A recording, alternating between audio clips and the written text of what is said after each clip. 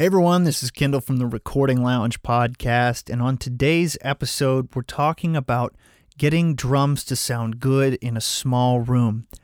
Now, we're going to talk a little bit about every aspect of this, okay? I'm going to try to tackle as many things about drums in a small room as I can.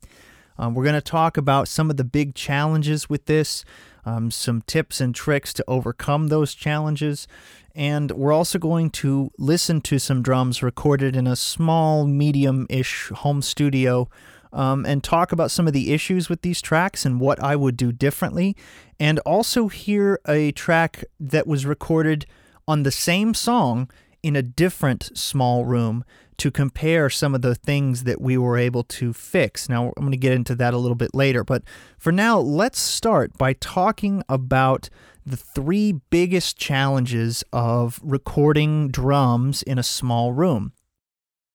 Number one, well, you have the acoustic environment itself, okay?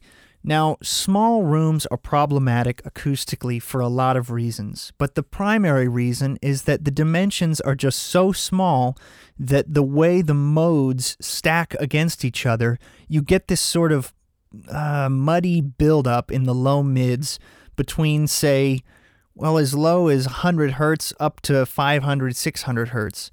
The benefit of having a larger room is that the modal frequencies start lower, meaning by the time it gets up to the normal frequencies like 100, 200, 300 hertz, it's much more even and spread out, and you have a lot fewer problems with peakiness and dips and nulls and things like that.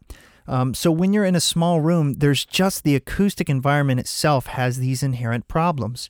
Now, I wouldn't necessarily say that drywall has a particular sound, or, some people like to say that. I mean, maybe, but in general, it's more about the dimensions than anything. Part of this, too, is that most standard building dimensions are all divisible, meaning they're all divisible by 4 in some degree. So you might have a room that's 8 feet tall, maybe 12 feet wide, and 16 feet long, or some variant that's related to the number 4 or 2, and they're all divisible. And that's just so common because that's just how building materials are made. And that creates overlapping modes where they essentially double up on each other, and that creates even more peaks and nulls. So there's that problem as well. The other problem is that especially if you're recording at a home, there's often carpet, and carpet is not always great when it comes to recording. Now, it can be fine, and I know some of you might say, well, if you're in a big room, you're going to see the drums on a rug anyway. It's like, well, yeah, but you're in a big room, so you've got much more to play with there. For example, carpet, that's going to kill a lot of your high frequencies, even if, it's not a very big room, it doesn't really matter. It's more about the proportion of the room, right? So, if you've got your standard room that has 6 surfaces, so 4 walls and ceiling floor, and the entire floor is covered in carpet, essentially that entire wall is treated, and that's a big portion of the surface area. That's 1/6 of the entire surface area of the room. Okay, so treatment is definitely about surface area as much as it is about depth and all those things. So 1/6 of the surface area of the room is already treated. So if you can, try to record in a room with wood floors and the biggest room that you can, okay? It's not always about size, but definitely try to record in a room with some size. The other problem is that because of all these modal issues, the room tends to have, like I said, sort of that muddy, low-mid quality to it, which you can help with treatment. But the other trick with treatment is that you can still kill a lot of your highs. So one of the things you can do to help mitigate this is to buy hybrid surface panels, or panels with a reflective face that is part absorbing and part reflecting. The best example I can think about this is the RPG Bad panels or the GIK Alpha series. So what these panels do is they will absorb certain frequencies and reflect and diffuse others. That helps to keep the life in the room without killing too much of the high frequency content, and helps the room sound a little bit bigger than it is. Diffusion in general kind of helps to do that. The problem is when it comes to diffusion, you really need a certain amount of distance. The general rule of thumb is 1 foot away for every inch of depth. So if you have a 6-inch diffuser, you need about 6 feet of space between you and that diffuser for it to really be as effective as it can be. Now, again, that's just a rule of thumb. It's not a hard rule or a law or anything, but that's generally accepted as a pretty safe bet. The other problem acoustically that you get is that there's just such a small space that the reflections are so strong and concentrated, and not only that, but they're almost immediate, okay? Meaning, if you hit the snare drum, it is going to hit the wall and the ceiling and the floor and reflect back into the microphones, and it's going to vibrate the rest of the kit. It's going to vibrate your toms, it's going to vibrate your cymbals, and everything will just have more of everything on it. Whereas if you're in a big space, or if you've ever recorded something at a venue, you'll note that the bleed between drum mics is much less than it is in your typical room.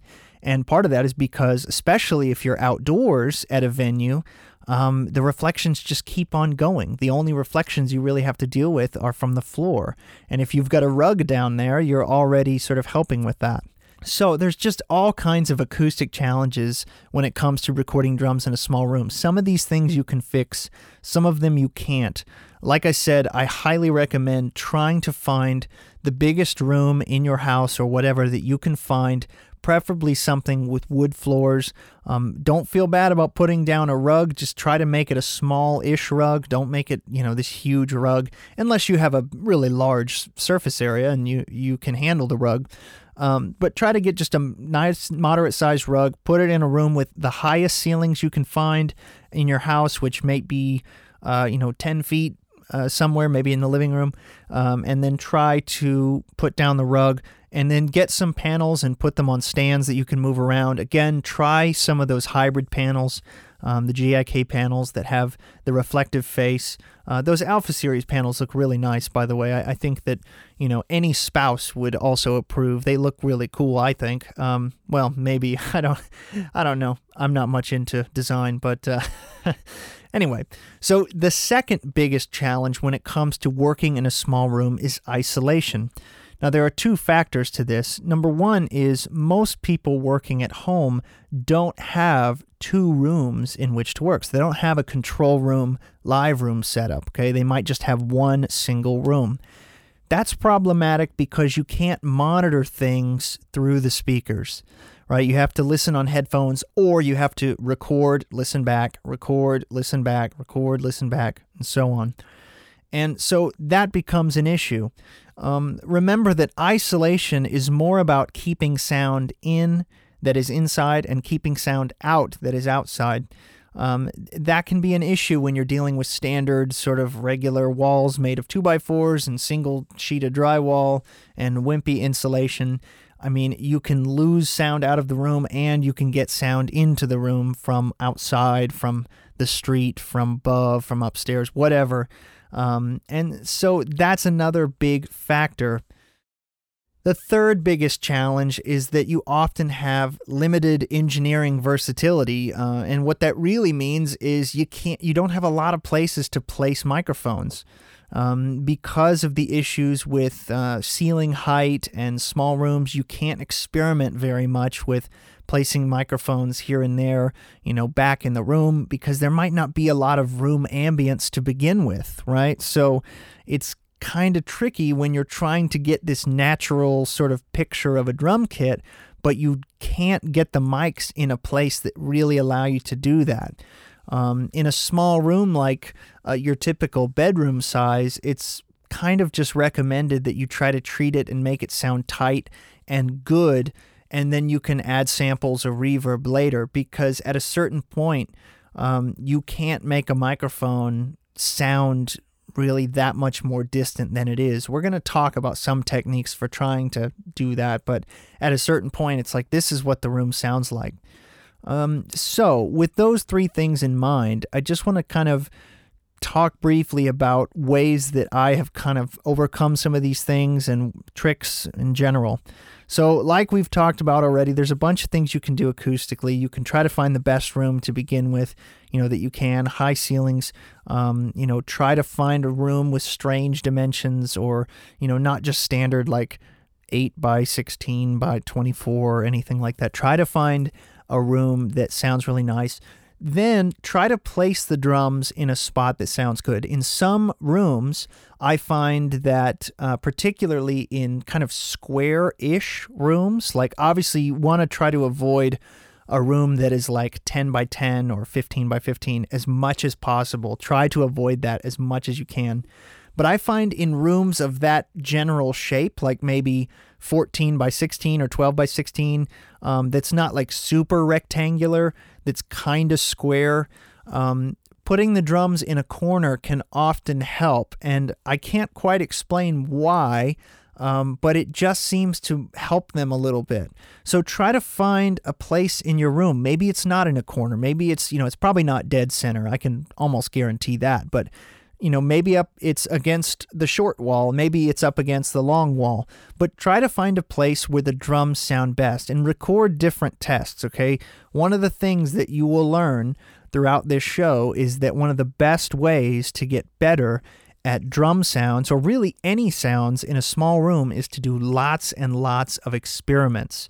Meaning, you record yourself playing or you record a drummer playing, and then you work on it. And then you do it again, you tweak something, and you do it again, and you tweak something, and it goes on and on and on. Whether it's a mic position, or a mic choice, or treatment in the room, or drum placement in the room, or tuning, or whatever. That leads me into my next topic there is tuning. Okay, one of the most important things that you can do in a small room, or really any room, to get the drum sounding as good as possible is really, really be good at drum tuning, okay? And that means figuring out what works best in that situation. There's no set formula for what like drum heads or tuning works best. But I will say that every drum kit seems to have its own sweet spot. A kick drum or a rack tom or whatever has a sort of natural happy place when it comes to its frequency fundamental. It's not necessarily the frequency of the shell, but it's sometimes around there. It's really interesting, but every drum seems to have a sweet spot. For my kick drum, for example, my 24-inch kick drum seems to be happiest around 50-55 hertz, which is around an A note. And when I say happy, I mean it sounds good at the drum, and it sounds good in the room just acoustically, and it feels good to play. Those three things are really important because you can tune a drum super low and, it might sound great, but then the drummer, there's no rebound. It's not fun to play. It doesn't give them anything back.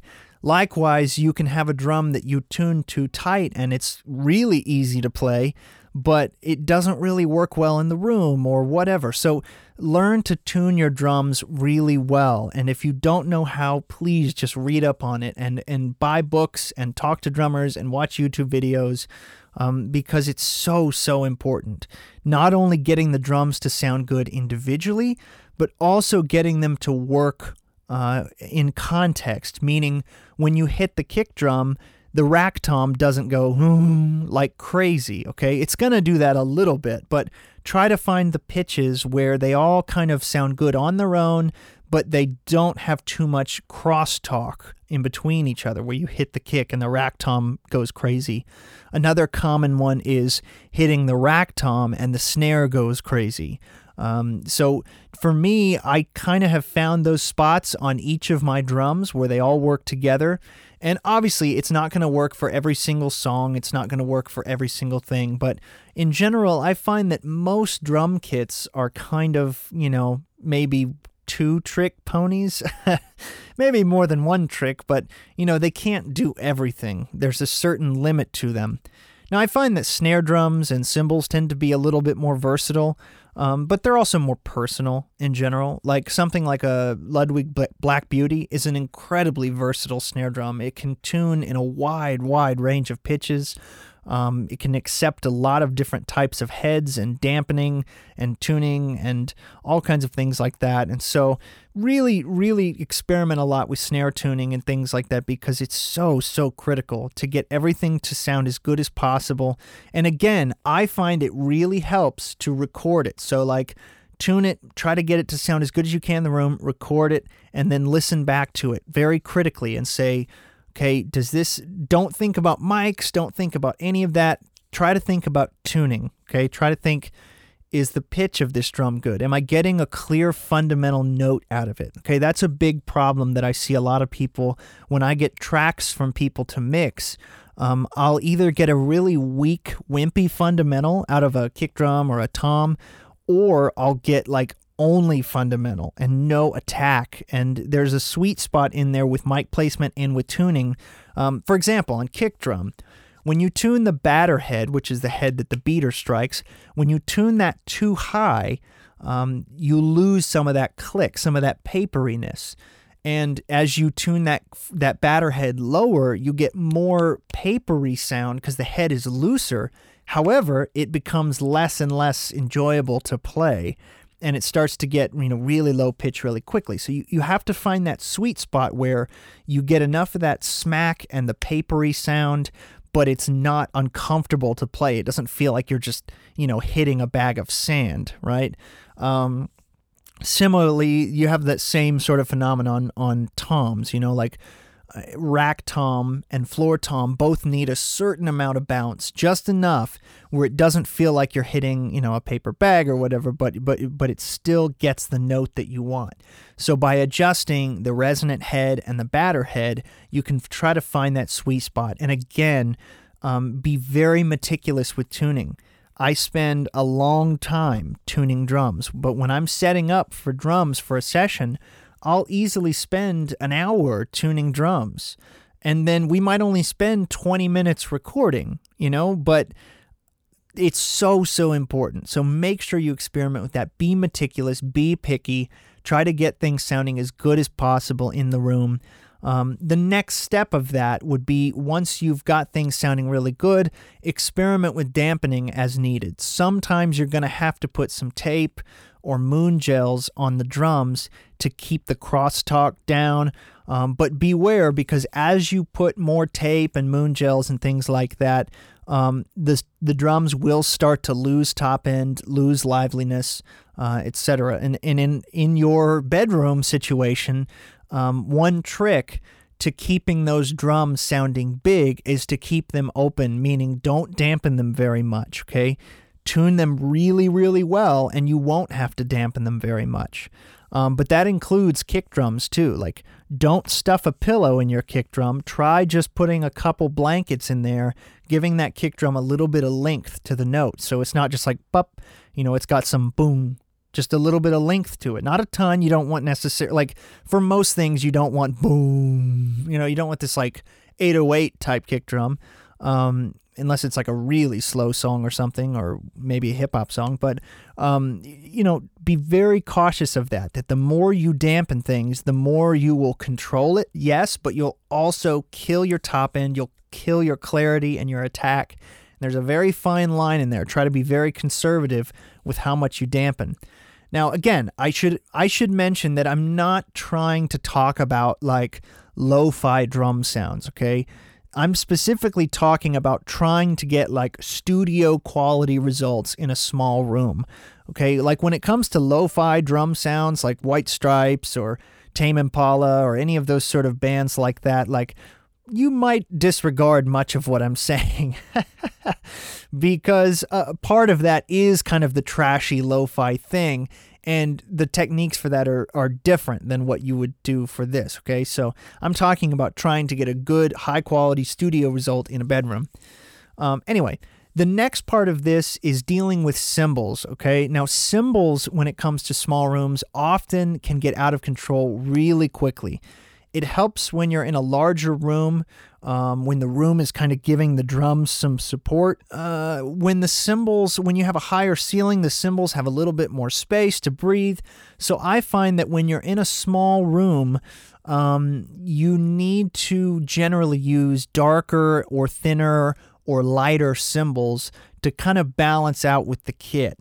Point is, try to keep them quiet and thin and dark, and that will help a lot to sort of getting them out of all the drum mics. Because like I said, when you're in a small room, you deal a lot more with bleed and things leaking into each other and reflecting off the walls and coming back.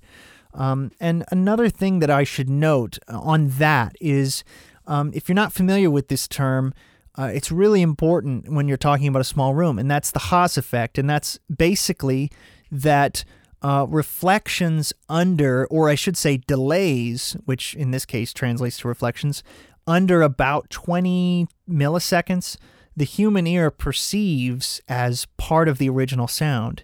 Okay, we can't separate that as a discrete echo, which means if any of your dimensions in your room are smaller than, say, 12 feet, maybe 15 feet, you're going to have a reflection that hits the wall and comes back in that time frame. So if, let's say you're in a room that's 10 feet tall, and the snare is, let's say 3 feet off the ground or 2 feet off the ground, it's 8 milliseconds up to the ceiling and 8 back, or not even that, So it's very tight, and when you do that, you cannot hear it, okay? It will be basically a part of the sound, and it will sound like phasiness. It will sound like hollow, sort of low-mid clutter. It will sound like boxiness. That is going to be a part of the sound, and you as a human being are physically unable to separate that as an echo or as a room sound. Okay, it's particularly hard in a bedroom or a small room because the decay is very short. Okay, if there's decay in the room, it's a little easier to be like, oh, well, that's the room sound. But when there's no decay, those reflections are so quick and they're coming back into the mic so quickly that it basically just acts like an EQ, like a phase canceling sort of strange EQ. All of these things are super, super important. Obviously, having a great drummer with great technique who knows how to play to the room. For example, I was talking about cymbals, who knows that you can't really bash the cymbals like crazy in a small room. Has to lighten up on the cymbals a little bit. Not only that, but will sometimes need to raise the cymbals up a little bit to get them away from the snare and tom mics to try to mitigate some of that bleed. Try to move the cymbals a little bit higher, and make sure to hit the kick drum really strong and the snare really strong, and watch out how hard you're hitting the cymbals, and maybe even get some quieter cymbals to deal with that. But a good drummer is going to take care of a lot of that because they're going to hit well, they're going to balance themselves in their environment, whether that's a stadium or a little tiny bedroom. They're going to naturally try to balance themselves in that space. So those are probably the most important considerations when it comes to all of this. Now, for an example here, I wanted to play a track. I had a podcast listener send me a track, and they were struggling with the drums, and they said, here's what I recorded with. And to be honest, the gear list was very extensive. I would say somewhere between $12,000 and $15,000 worth of equipment, okay? This is not cheap gear, okay? And not only that, but the space itself was bigger than I would say most people's bedrooms. It was, 28 feet by 16 feet by 8 feet. It's in a basement, so it did have a 8-foot ceiling, but it did have treatment in the room, okay? And he was struggling a little bit with the mix, and the biggest thing that I noticed was the drum sound. And so I was very surprised to hear about all the nice gear and the good-sized room that was treated. I was surprised to hear that because the drums to me were the weakest part of the mix. And so I did a little experiment. I had another drummer friend of mine record the same song in his space that I helped him set up. And he and I have worked on many, many tests back and forth of, what do you think this sounds like? What do you think this sounds like? And he would record his drums and send them to me, and I would give him feedback. We do that, I don't even know how many times, 5, 10 times, where he has sent me files to listen to, and I would give him feedback on that. So what's really interesting about this test is that it removes a little bit of the bias from the equation, because the original sender of the drums, like I said, used somewhere between $12,000 and $15,000 worth of gear in a room that was 28 by 16 by 8, and my friend used probably $2,000 to $3,000 worth of gear in a room that's something like, it's small. It's very small. It's probably half the size of that other room, if not smaller. It's something like 9 by 10 by 11. Okay, it's very small.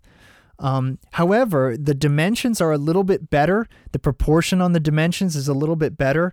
And I helped treat that room, and we tried to keep it as, to have as much life as we could.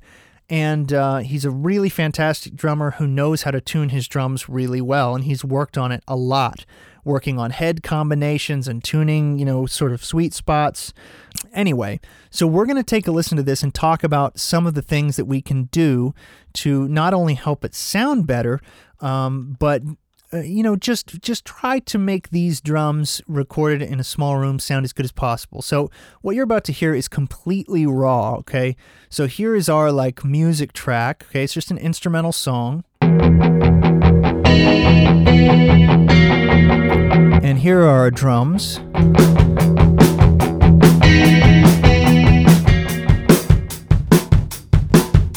And as you might be able to hear, these drums definitely kind of sound small roomish.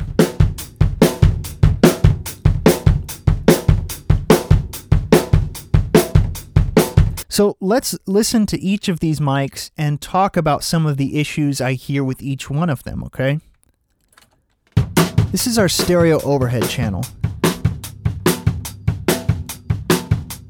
One of the issues I hear with this is you can hear the toms ringing. It's not too bad. I've heard it much worse, but I think that could be tamed a little bit.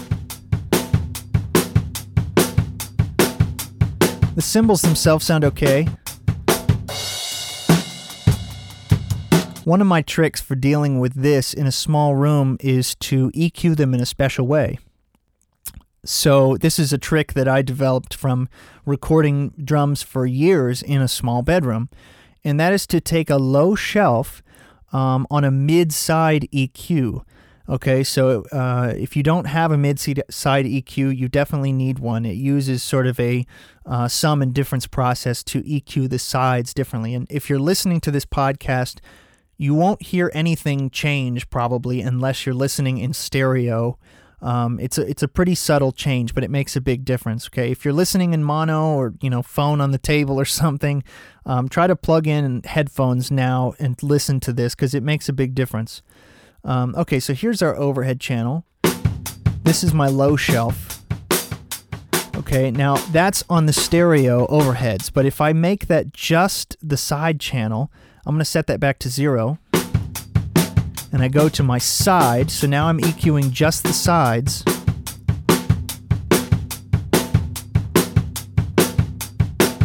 I'm taking out about 20 dB at 200 hertz. However, what this is doing is essentially making the low frequencies mono, below 200, 300 hertz. But listen to how it cleans up the drums. This is before, after, before, after. Okay, and of course you can, I went a little bit far, you can adjust that to taste, but that's one way to kind of clean up some of that murkiness and some of that sort of weird stereo image.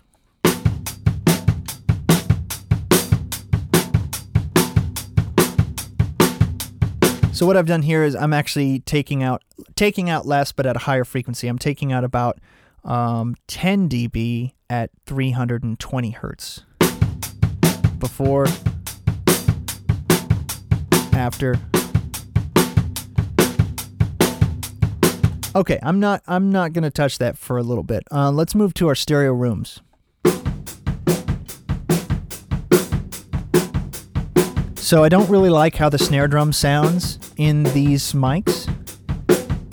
Very boxy sounding. It's also kind of strange. To me, this sounds like the mics were placed rather wide because you're getting kick drum on one side and snare on the other more prominently. Again, you can use this other trick of doing side EQ to try to bring those in a little bit.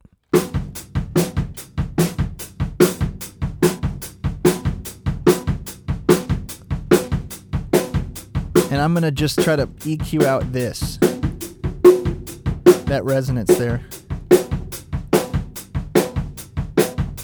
The other problem I have with this mic is that it doesn't really sound very roomy, you know? Like, it's called a stereo room mic, but it kind of just sounds like another overhead.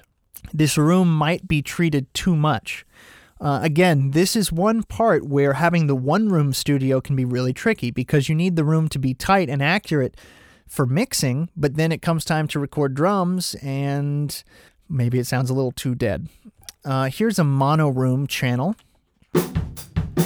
Okay, this one's got a little bit more depth on it.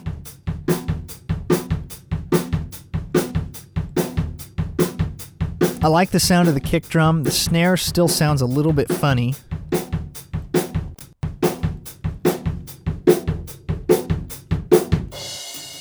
In this area, 320.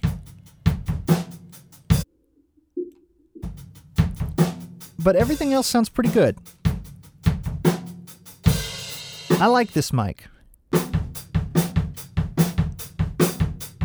It has a nice balance, okay? So let's listen to our kick PZM. I've got a kick in, a kick out, and a kick PZM. So let's go back and let's do this in order. So here's kick in.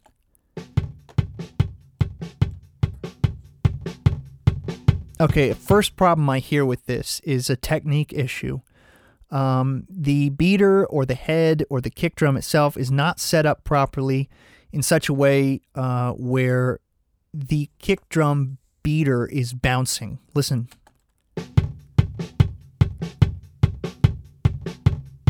You hear it going, right? Bouncing against the head. Okay, that's partly a technique issue, but it could also be the way that the beater is set up. It could be the angle of the kick drum, how it's hitting the head.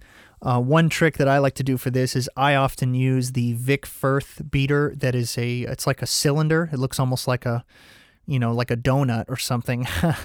I like it because it's round like that, it always hits the head at the same angle, which allows it to fit on a lot of different drums and still work really well.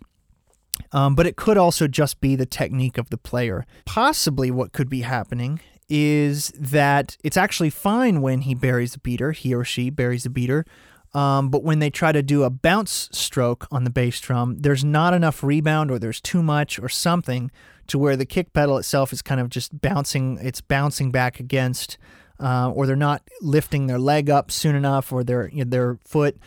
There's a lot of things that could go on, but that's the first thing I hear. Sound-wise, I mean, it's not great. There's not a lot of attack. The attack is kind of like puffy, and I want it more punchy and clicky. And of course, it has that good old basketball mid-range that we all love to hate. Let's move on. Here's the kick PZM.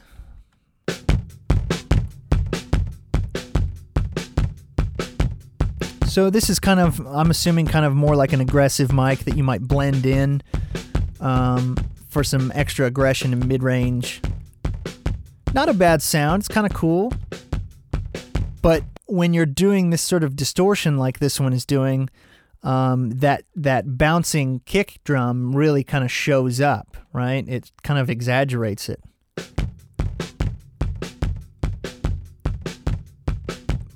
But the mic itself, not bad.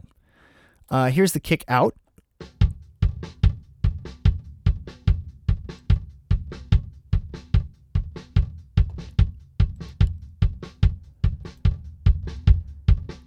Not a bad sound. Pretty good fundamental.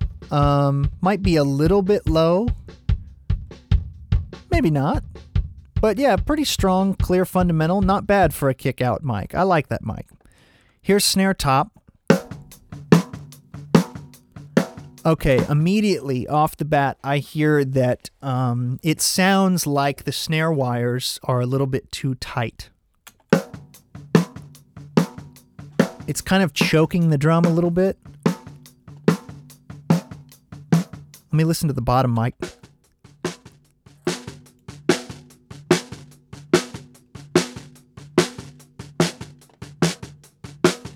Yeah, just a little. I think the snare wires are a little too tight, and let me check my phase here.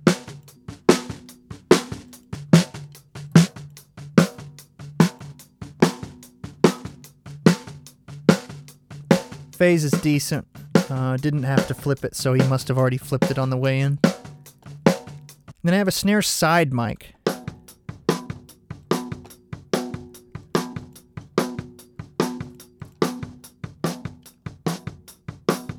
Not a fan of that. I don't really see the usefulness in that. I would ditch that channel and use that channel for something else. So maybe another room mic, or one of my favorite positions, OTK, and we're going to talk about OTK here in a little bit. But let's listen to the drums as they are. And what I'm gonna try to do is, as I'm listening through this, I'm gonna try to make them sound better. I'm gonna balance them. I'm gonna do some EQ and compression, some drum bus stuff, and just try to get a good balance overall. So I'm gonna start with everything down and just work on these for a minute. So after we've done some of those minor things, like do the overhead little mid-side trick, and anyway, I'm just gonna go for it. So here we go. I'm gonna keep the music in a little bit.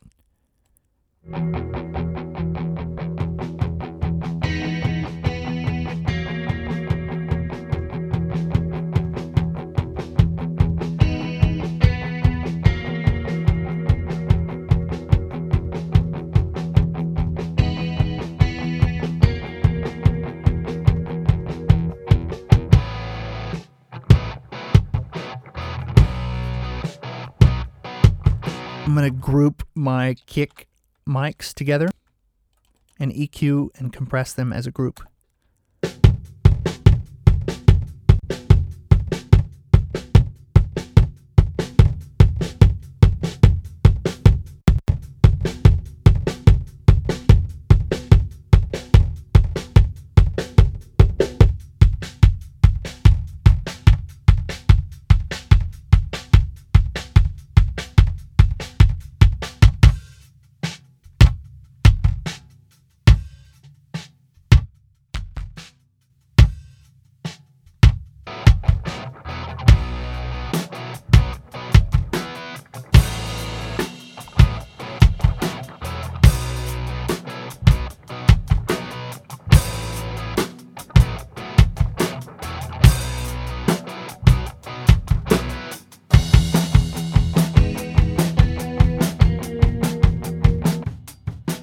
What I'm thinking is I'm actually just going to pull down the low frequencies on the overheads overall. They don't sound that great to me. They sound a little bit boxy, and I'm not getting enough clarity. So I'm going to add a little bit of top end to my overhead and pull down some of my lows in general on my overhead.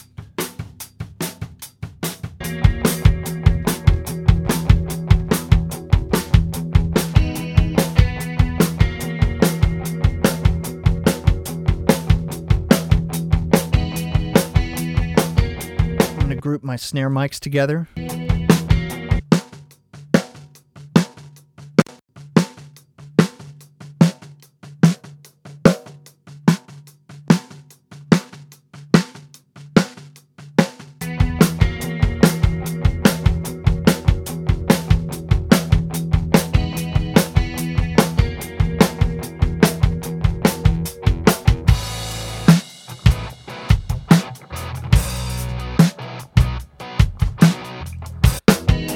So it's two different snare drum sounds.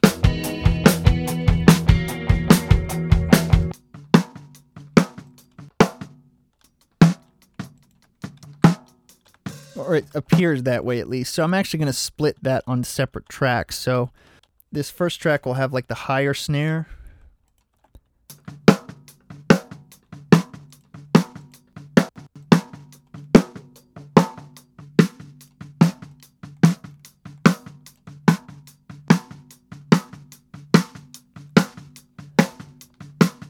And this one will have the lower snare. I'm going to EQ them differently.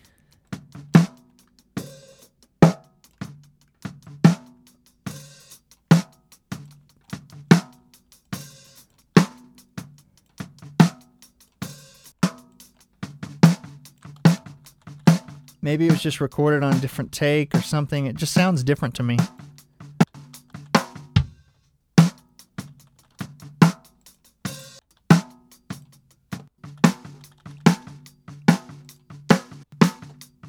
It sounds a little more even now.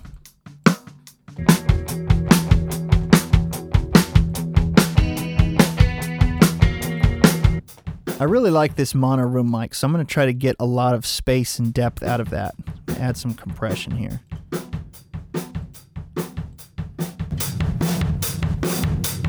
Okay, too much. Let's try something else.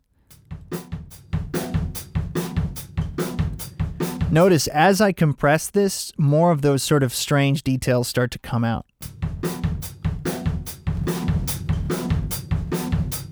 The sort of huffing of the toms, so I'm going to need to add some EQ to this.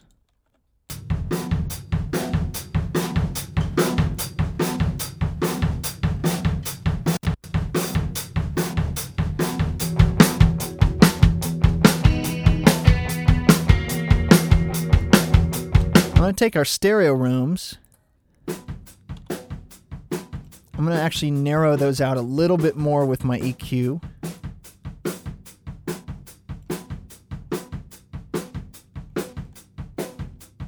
And I'm going to put some reverb on them.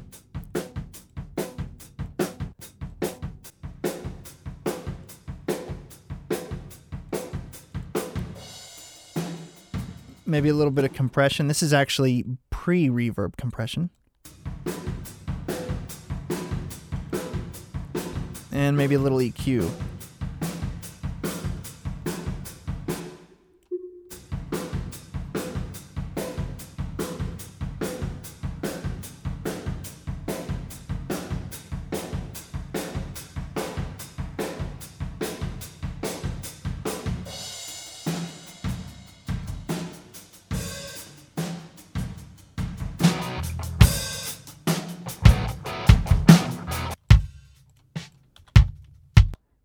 I'm going to take just a little bit more mids.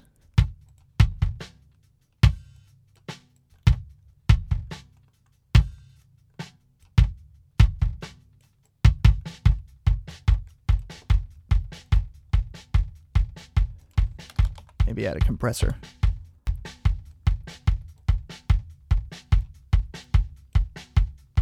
I'm trying to get more attack out of my kick drum, so that means I need a slow attack on my compressor. If it's fast, I'll start eating into that attack. There's a sweet spot where it kind of controls the low end.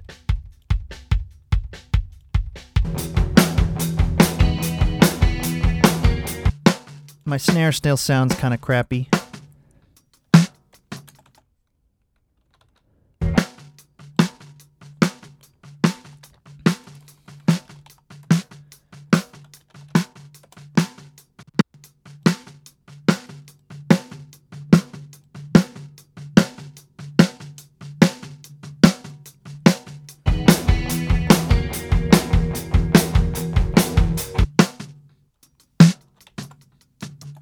Just a little saturation.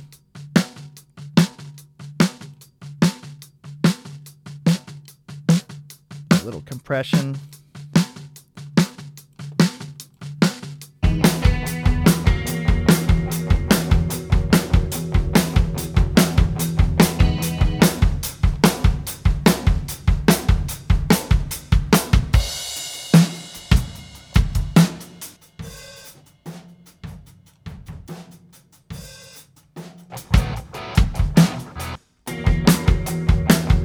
little bit of drum bus compression now.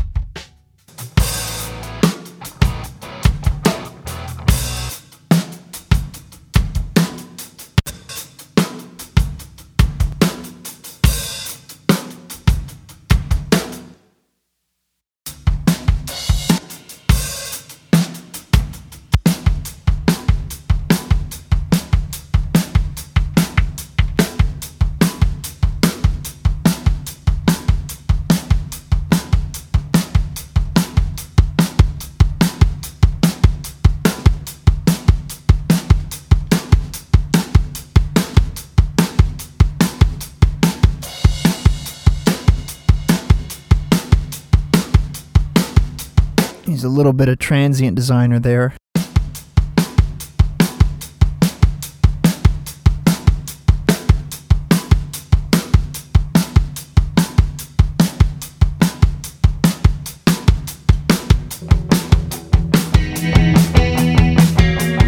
Snare might be a little too fat. I'm gonna try to control it a little bit.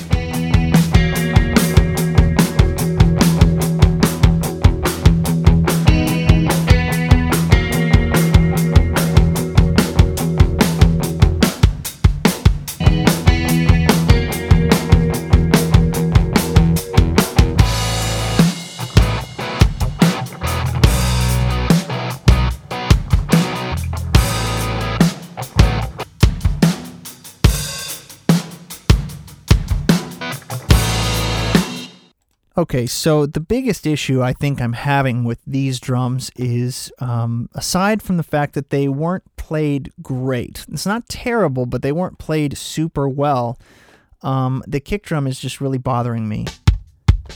So just as another alternative, let's talk about using some samples. Now I know some of you might be rolling your eyes saying, oh my gosh, I can't believe you're just using samples. Well, one of the realities is samples can be a lifesaver when something was recorded in an unideal environment. So let's try this.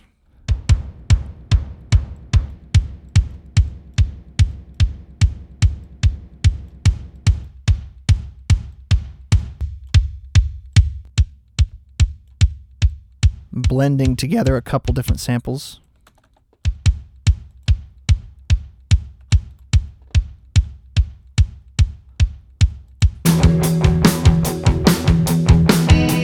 Okay, let's mute that snare group now. One of the things you might have to do if you're blending in samples is try to remove the snare drum from your overheads. So I'm just going to do some more aggressive EQ.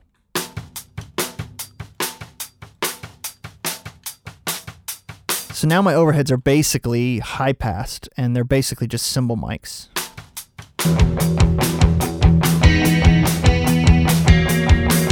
I'm going to pull down some of that reverb.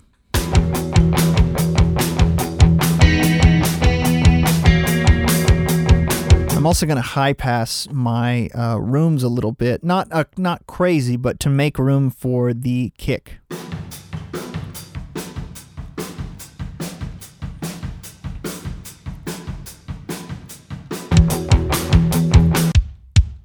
And I'm gonna EQ that a little bit dark. I don't want it so clicky. Okay, let's try a snare sample now. And lots to choose from. How about...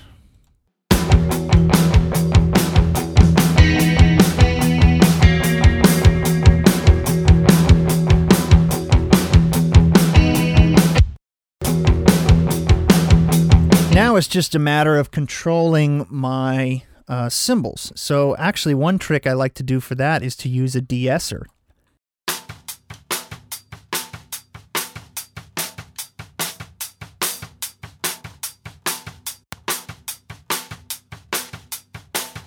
Which is essentially just a high-frequency limiter.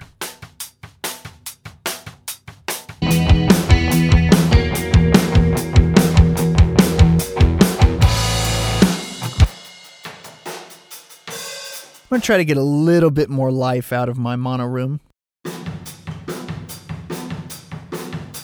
I might ditch the reverb and actually try to make that a little bit more interesting sounding. Or actually, I will put the reverb before the compressor. See what that does.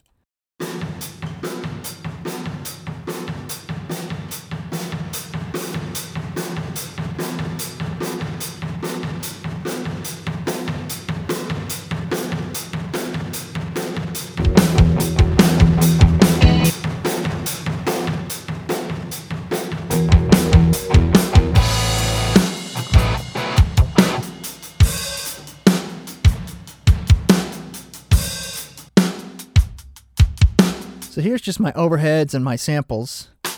So I'm going to add a little bit of reverb to my overheads.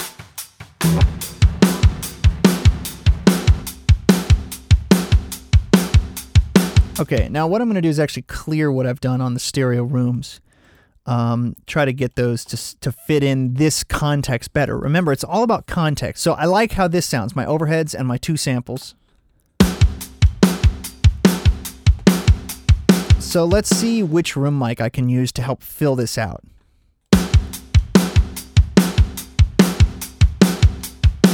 That oddly enough sounds really good in context. I am going to EQ out some of that ring and honk on the snare drum.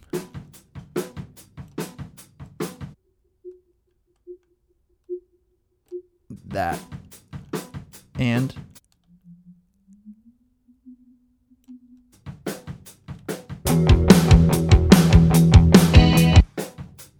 maybe I'll try some distortion rather than compression.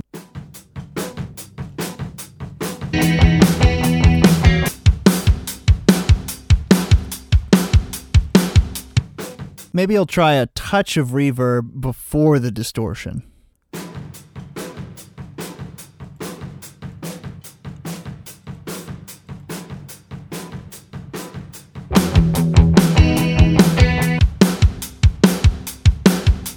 Let's see what I can do to my mono room. Maybe a touch of reverb on that, and then how about go to my Devil Lock compressor again.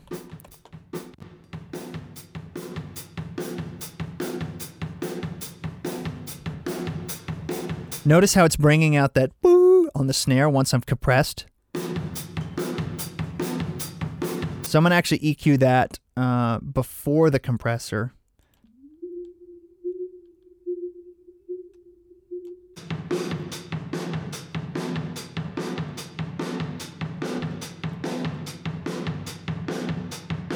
Take out a little bit of the super highs.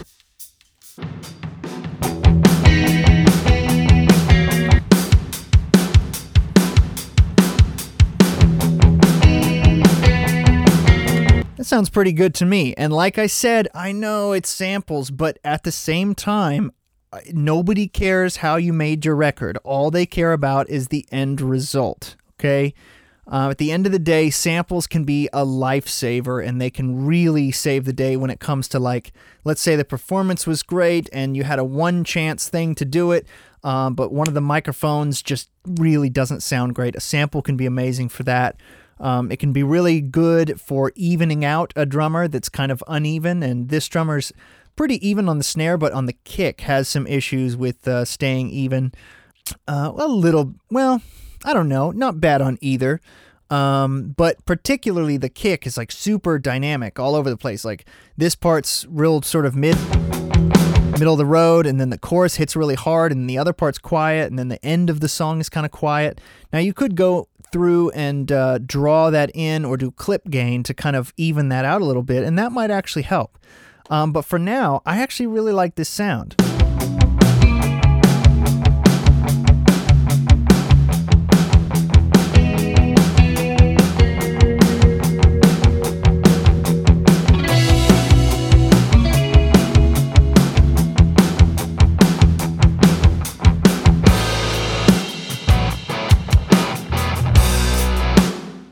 I might adjust my drum bus stuff a little bit.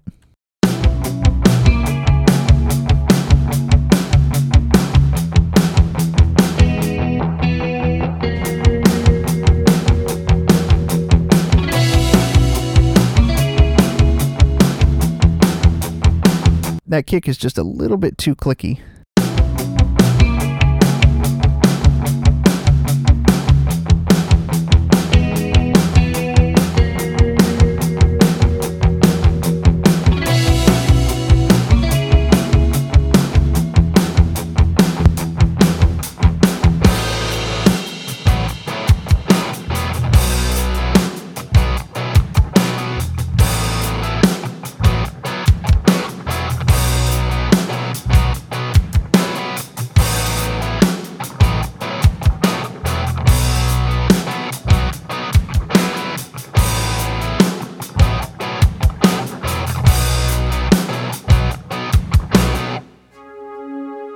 Okay, so all of that being said and done, let's go back and hear our original unprocessed drum tracks.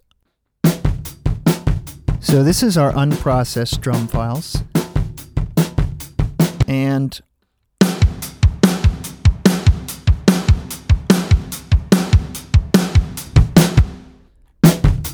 let me try to level match these a little bit, so it's maybe a little more fair.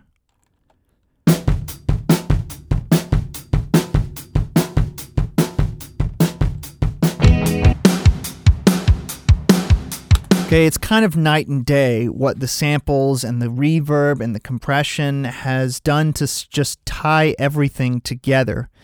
It's really pretty amazing what samples and reverbs and just small little things can do. I'm really not doing a lot. I'm basically, just taking it one step at a time and trying to make sure it sounds good in context.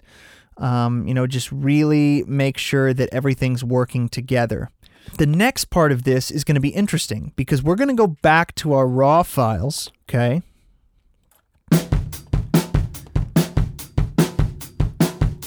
What I did was I sent this song to my friend who recorded this in his small room with a lot cheaper gear, but in my opinion, it's a better performance. It's a more consistent performance.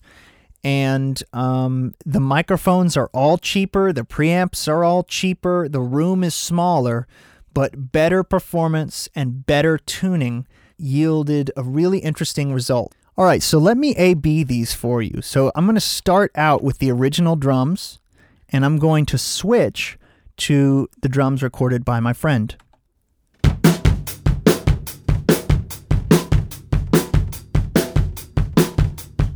Here we go.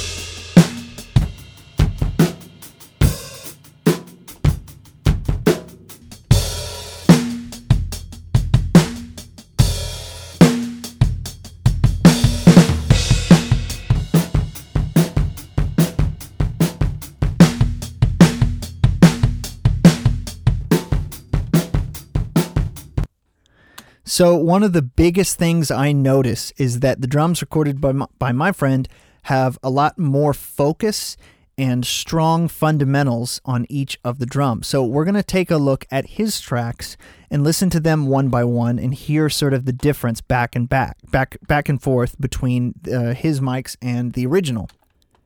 So here is the kick-in mic. Notice it has a lot more low end, and it has a pretty healthy click. It's not overly clicky. Here's the original kick-in.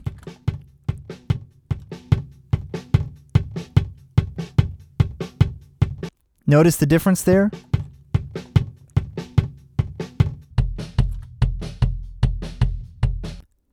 a lot more low end, and the click is clear and it's not slappy.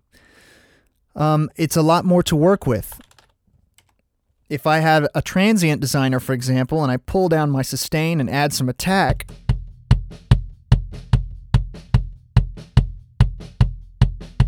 versus dry, I mean, that right there is almost a finished kick drum sound.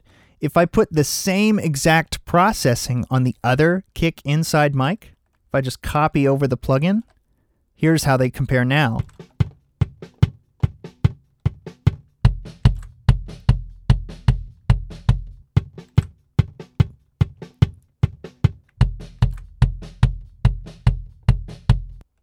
So my friend's kick drum naturally is tuned, I think, a bit better with a little bit more low end, and it's mic'd with a Telefunken M82. I don't know exactly where it was placed, but I know that he's very meticulous about tuning his drums, and he took my advice about trying to keep the drums a little bit more open and really working on getting them to sound good with decay because you have a little bit more to work with. Let's compare the kick out microphone. So here's the outside mic. And here's the original outside mic.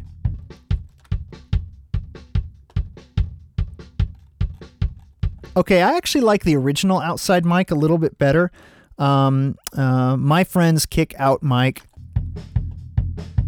is a little bit woolly, but the inside mic sounds so good. I mean, that alone is kind of a kick drum sound. Like, I might not even need the outside mic. And it could just be a placement thing. I don't know. But the inside mic sounds so good. I only really need an outside mic if my inside mic is wimpy. And that is not wimpy. Okay, let's compare snare. Here's snare top from the original. Now, obviously, these are different drums and, different tunings, but still, we can at least compare. And here is the new snare top.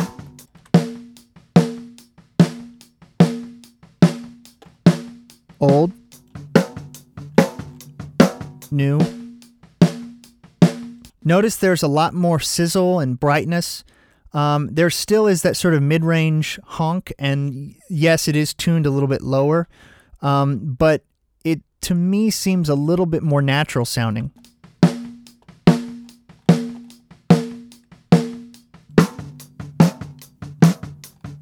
This seems, like I said, kind of choked and, I don't know, kind of small sounding.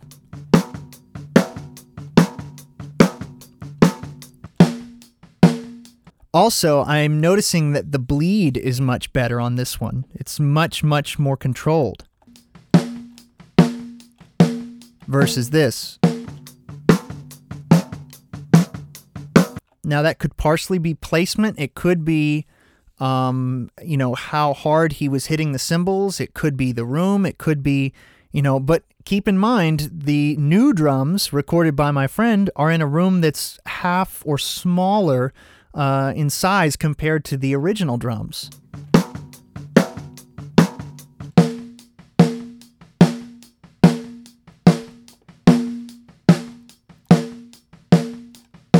Okay, we've got a snare bottom.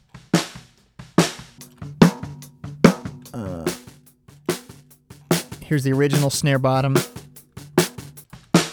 New snare bottom. Again, less bleed. And I actually like the slight bit of decay. It seems to fit naturally in the tempo, like boom, boom, ka, ka, ka. It's not like ka, ka. The decay on how tight the snare wires are. Notice that it's in time. Ba, ba, ba, ba. Now, I'm not sure if he necessarily sat there and made it in time, but I'm sure he was tweaking them and made it sound right to his ears in context. And maybe he wasn't sitting there like, is that in time? I don't know. But regardless, he's very good at tuning his drums. And so he can sit there and say, yes, that feels right. It sounds right. It works. I don't necessarily, maybe I don't know why, maybe I do, but regardless, it works.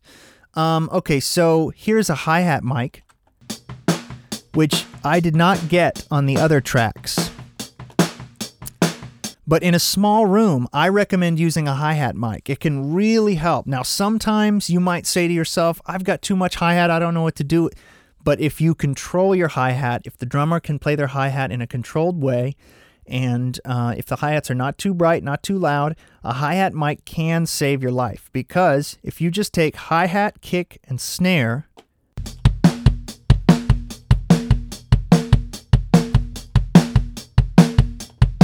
like, that's a pretty decent drum sound as is.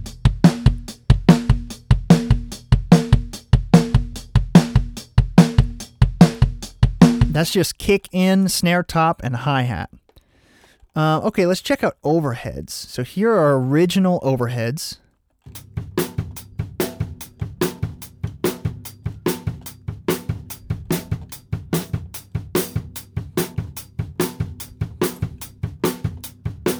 And here are the new overheads.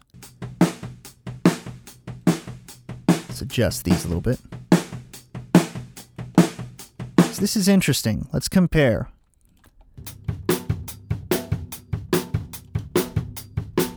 Versus.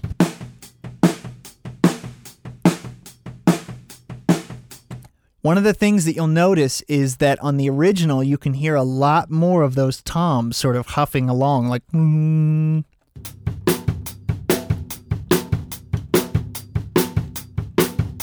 versus that's still there, but it's very slight.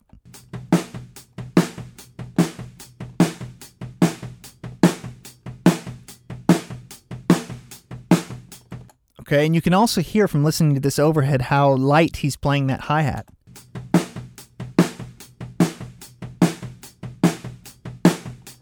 Whereas on the original overheads, they're definitely brighter hi-hats, and it sounds like he's playing them a little bit harder.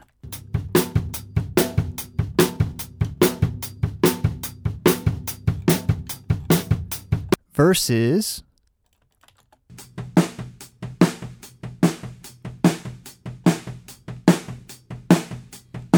anyway, okay, so here's a mic that I was talking about earlier, the OTK, over the kick mic. So this mic is literally over the kick drum, like maybe an inch or two over the kick drum, either facing down at the kick drum, facing the snare, sometimes facing the floor tom. Sometimes it's more at the rim of the kick drum. You have to experiment with the placement a little bit. I tend to like somewhere around the middle of the kick drum, facing the snare, kind of equidistant between like floor tom, rack tom, and snare, sort of where those sort of have a middle point, somewhere around the center of the kick drum, underneath the ride cymbal, somewhere in there. And this is what that mic sounds like. This is a really interesting mic.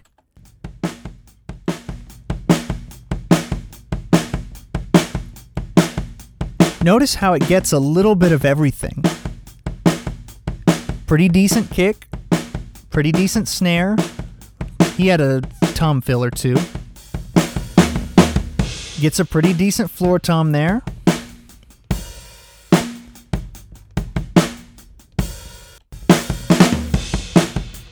I don't know if there's actually any rack tom recorded in this take. But the OTK mic, it's a really fun one. Check out my YouTube channel so you can see more about how that's placed. But this is a really useful mic because as you compress it, it's a really interesting sound.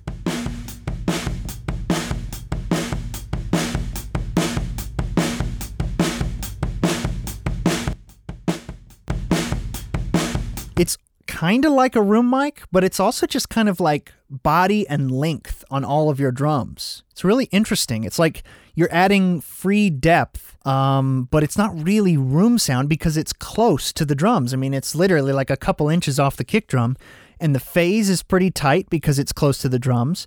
But it's a nice way to kind of glue the kit together without using a room mic. That's why I like it the most, because it helps to add a cohesive sort of center to the kit. because your toms are going to be panned and your kick and your snare are going to be, EQ'd and loud and proud. But this kind of adds a nice cohesion to everything. It's almost like you drew a bunch of lines and then you wiped your hand across it and kind of smudged them all together and made it all look like one, cohesive shading rather than just lines, right? This is a line. This is the shading between the lines. So here's OTK, overheads. Let's check our phase on our OTK mic.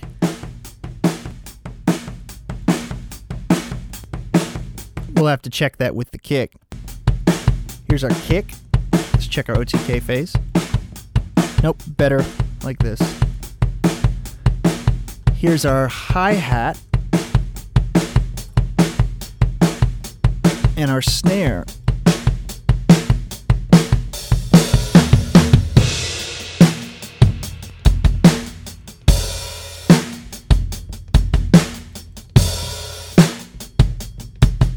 Yeah, really the only issue I have with these tracks is that kick outside mic.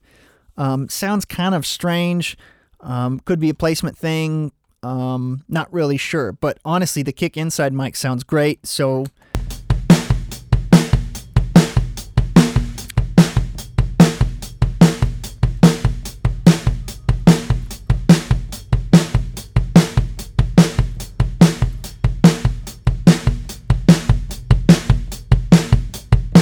okay, so what I'm going to do now is I'm going to add a little bit of processing to this.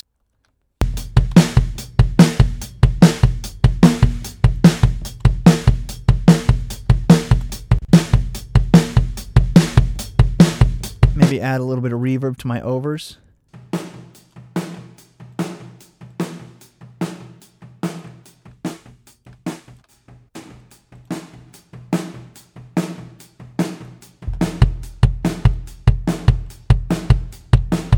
Add a touch of EQ to my kick drum.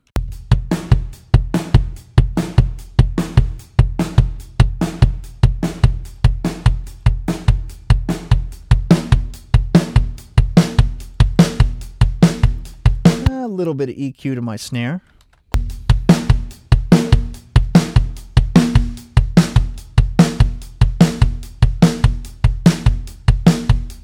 Bring in my hi-hat mic.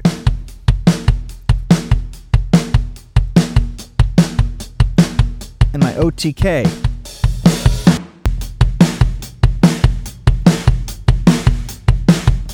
Sometimes the OTK negates the need for a snare bottom mic,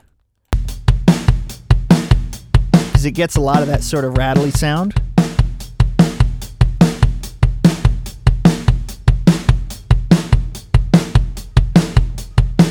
I'm going to pull out some of the low end on my overheads.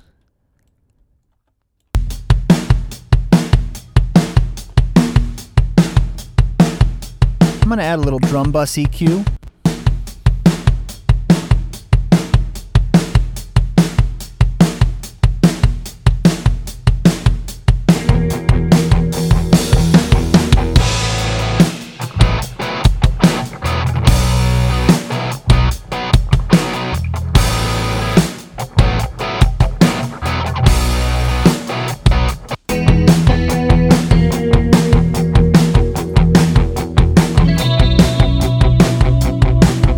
Going to narrow my overheads a little bit, make them more like, I don't know, 50-50 or 70-70 instead of hard left-right.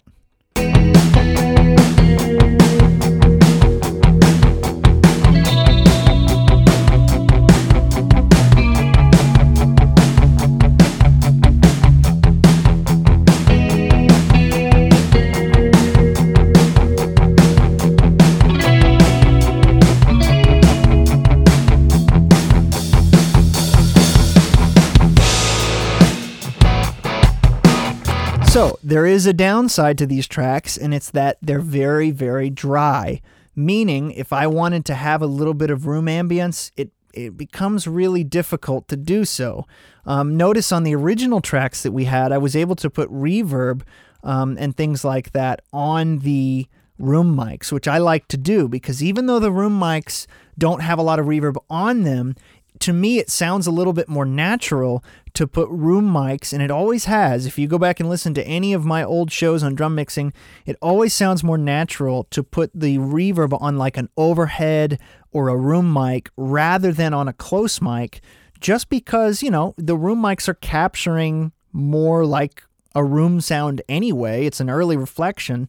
And they're already delayed, just speed of sound from the traveling distance of like the snare to that mic. So they're halfway there. They just need maybe more tail or more width or more size or whatever. So I really like putting reverb right on the track of my, say, stereo room mic. I really like doing that.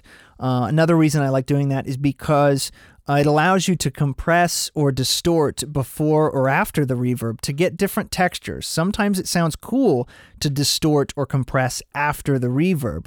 Sometimes it sounds cool to do all that stuff before and then put the reverb on as like an effect. So that can give you some things to experiment with. So what I want to play you now is just a comparison of our original unprocessed drums, our processed drums with samples, and then the unprocessed drums as recorded by my friend in his studio, and then his processed drums with no samples. So check them out in that order. Here's our original raw drums.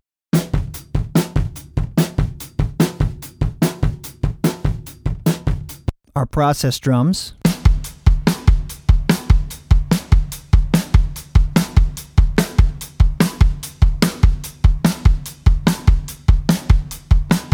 Our processed drums with samples.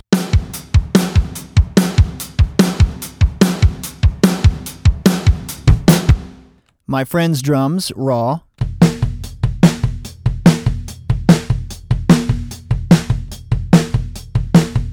And my friend's drums, processed.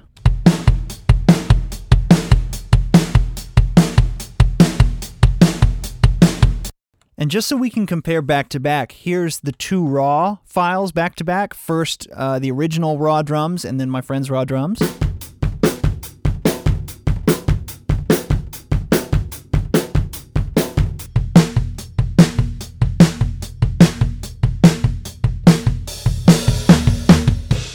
And this is the processed original drums without samples, and my friend's drums processed.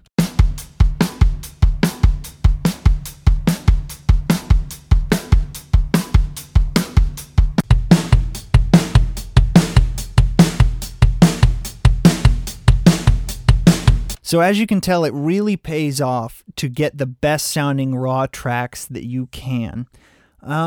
In general, the drums are recorded by my friend in a smaller room with way cheaper gear, probably a fifth of the price, maybe a fourth of the price or something. But I think the drums were tuned better. I think the cymbals were a little bit, well, stylistically, they might be a little bit too rock and roll and needed a little bit more of that sort of clarity from like a 80s rock type of thing. But I like that they were played a little bit quieter, and they were very tame. The kick and snare overall were played a little bit more evenly. And I like the addition of the OTK mic. I've always kind of been into that. Well, not always, but for a handful of years, at least 5 years, I've been into that position. But I do miss that there's no real room mic. So in this particular instance, what I would have done, even though it's a small room, is I would have ditched that kick out mic and used that as a room mic. Even if you can't get a room mic very far away, it still sounds different to put reverb on a distant mic. So if you're in a small room, still try to put up a room mic. Even if you think, well, this doesn't even sound like a room, it's so small. Still do it. Try to find a place, experiment with it, try it low in the room, high in the room, try it. I typically find that in small rooms, somewhere between knee height and neck height, not like really high in the room and not really low, but somewhere maybe around waist height of your average Joe, 3-4 feet, 2 to 4 feet off the ground, to me seems to generally work pretty well. in the studio for a room mic, especially in a smaller room. And you can experiment if you're using 2 room mics. You can experiment with how wide you place them, or if you do a coincident like an XY type pair, if you place them close to the drums or far away. The big key here, and what all of these examples are here to show you, is that this process takes time and you need to experiment with it. It's going to take a lot of experimentation to get good at this stuff, to put up mics and record and say, okay, what's wrong with that? Why does that sound weird? What's wrong with that snare? What's wrong with that? Is it a tuning thing? Is it a mic thing? I can tell you from experience that probably 80 or 90% of the issues that we deal with in a mix context are source related, meaning everything before the mic, okay? The instrument itself, the tuning, the room itself, the way the instrument is played, okay? The guitar strings or drum head or pick or sticks or speaker cabinet or whatever it may be. The actual source itself, maybe it's not a very good one. Maybe you need to use a different guitar cabinet or a different speaker or a different guitar pickups or different, I would say 80 to 90% of the problems that we experience are actual source problems. Too much bleed on your drum tracks? Tell your drummer to stop playing the cymbals so hard, okay? Or get thinner, lighter, quieter cymbals. Or try to record in a bigger space, okay? That can give yourself a little bit more room for those to kind of dissipate. Or hit the drums harder, right? Like if you can't get your drummer to hit the cymbals quieter, tell him to hit the kick and snare harder. Maybe you have to use samples, do what you got to do. Maybe you just need to blend them in a little bit. But the truth of the matter is most of the issues we deal with in small rooms are related to the room, the player, the drum kit itself, and how it's tuned, okay? So those are my biggest tips for you today. Guys, I hope this show has been helpful. If you have any questions about recording drums in a small room, about treatment, things like that, I will try to help however I can. Please send me an email at recordingloungepodcast@gmail.com. And I will also say, don't just start sending me a bunch of drum tracks. I'm sorry, but I don't have a lot of time to just listen to all of your drum tracks and tell you what's wrong with them. Although I appreciate your enthusiasm. Anyway, send me an email, recordingloungepodcast@gmail.com. Make sure to check out our website, recordingloungepodcast.com. You can fill out the contact form. You can sign up for the newsletter, which is spam-free. There's lots of resources on that website. On the resource hub, you can check out all kinds of different stuff from all kinds of different resources, from books and websites and other podcasts and tech websites and all kinds of stuff. Make sure to stick around for more episodes. I've got the busiest summer of my life right now. I've got 3 albums I'm working on all at once, and I've been booked solid. I mean, I'm booked every single day this month and most of next month, and starting to book into the end of August right now. It has been crazy, absolutely crazy, which is good. But still, it's stressing me out, and I'm really glad I was able to get this podcast in because I've been trying to finish it for quite a long time. Anyway, guys, sorry for my rant, but always love to hear from you. Send me an email. I'll talk to you guys next time. Thanks.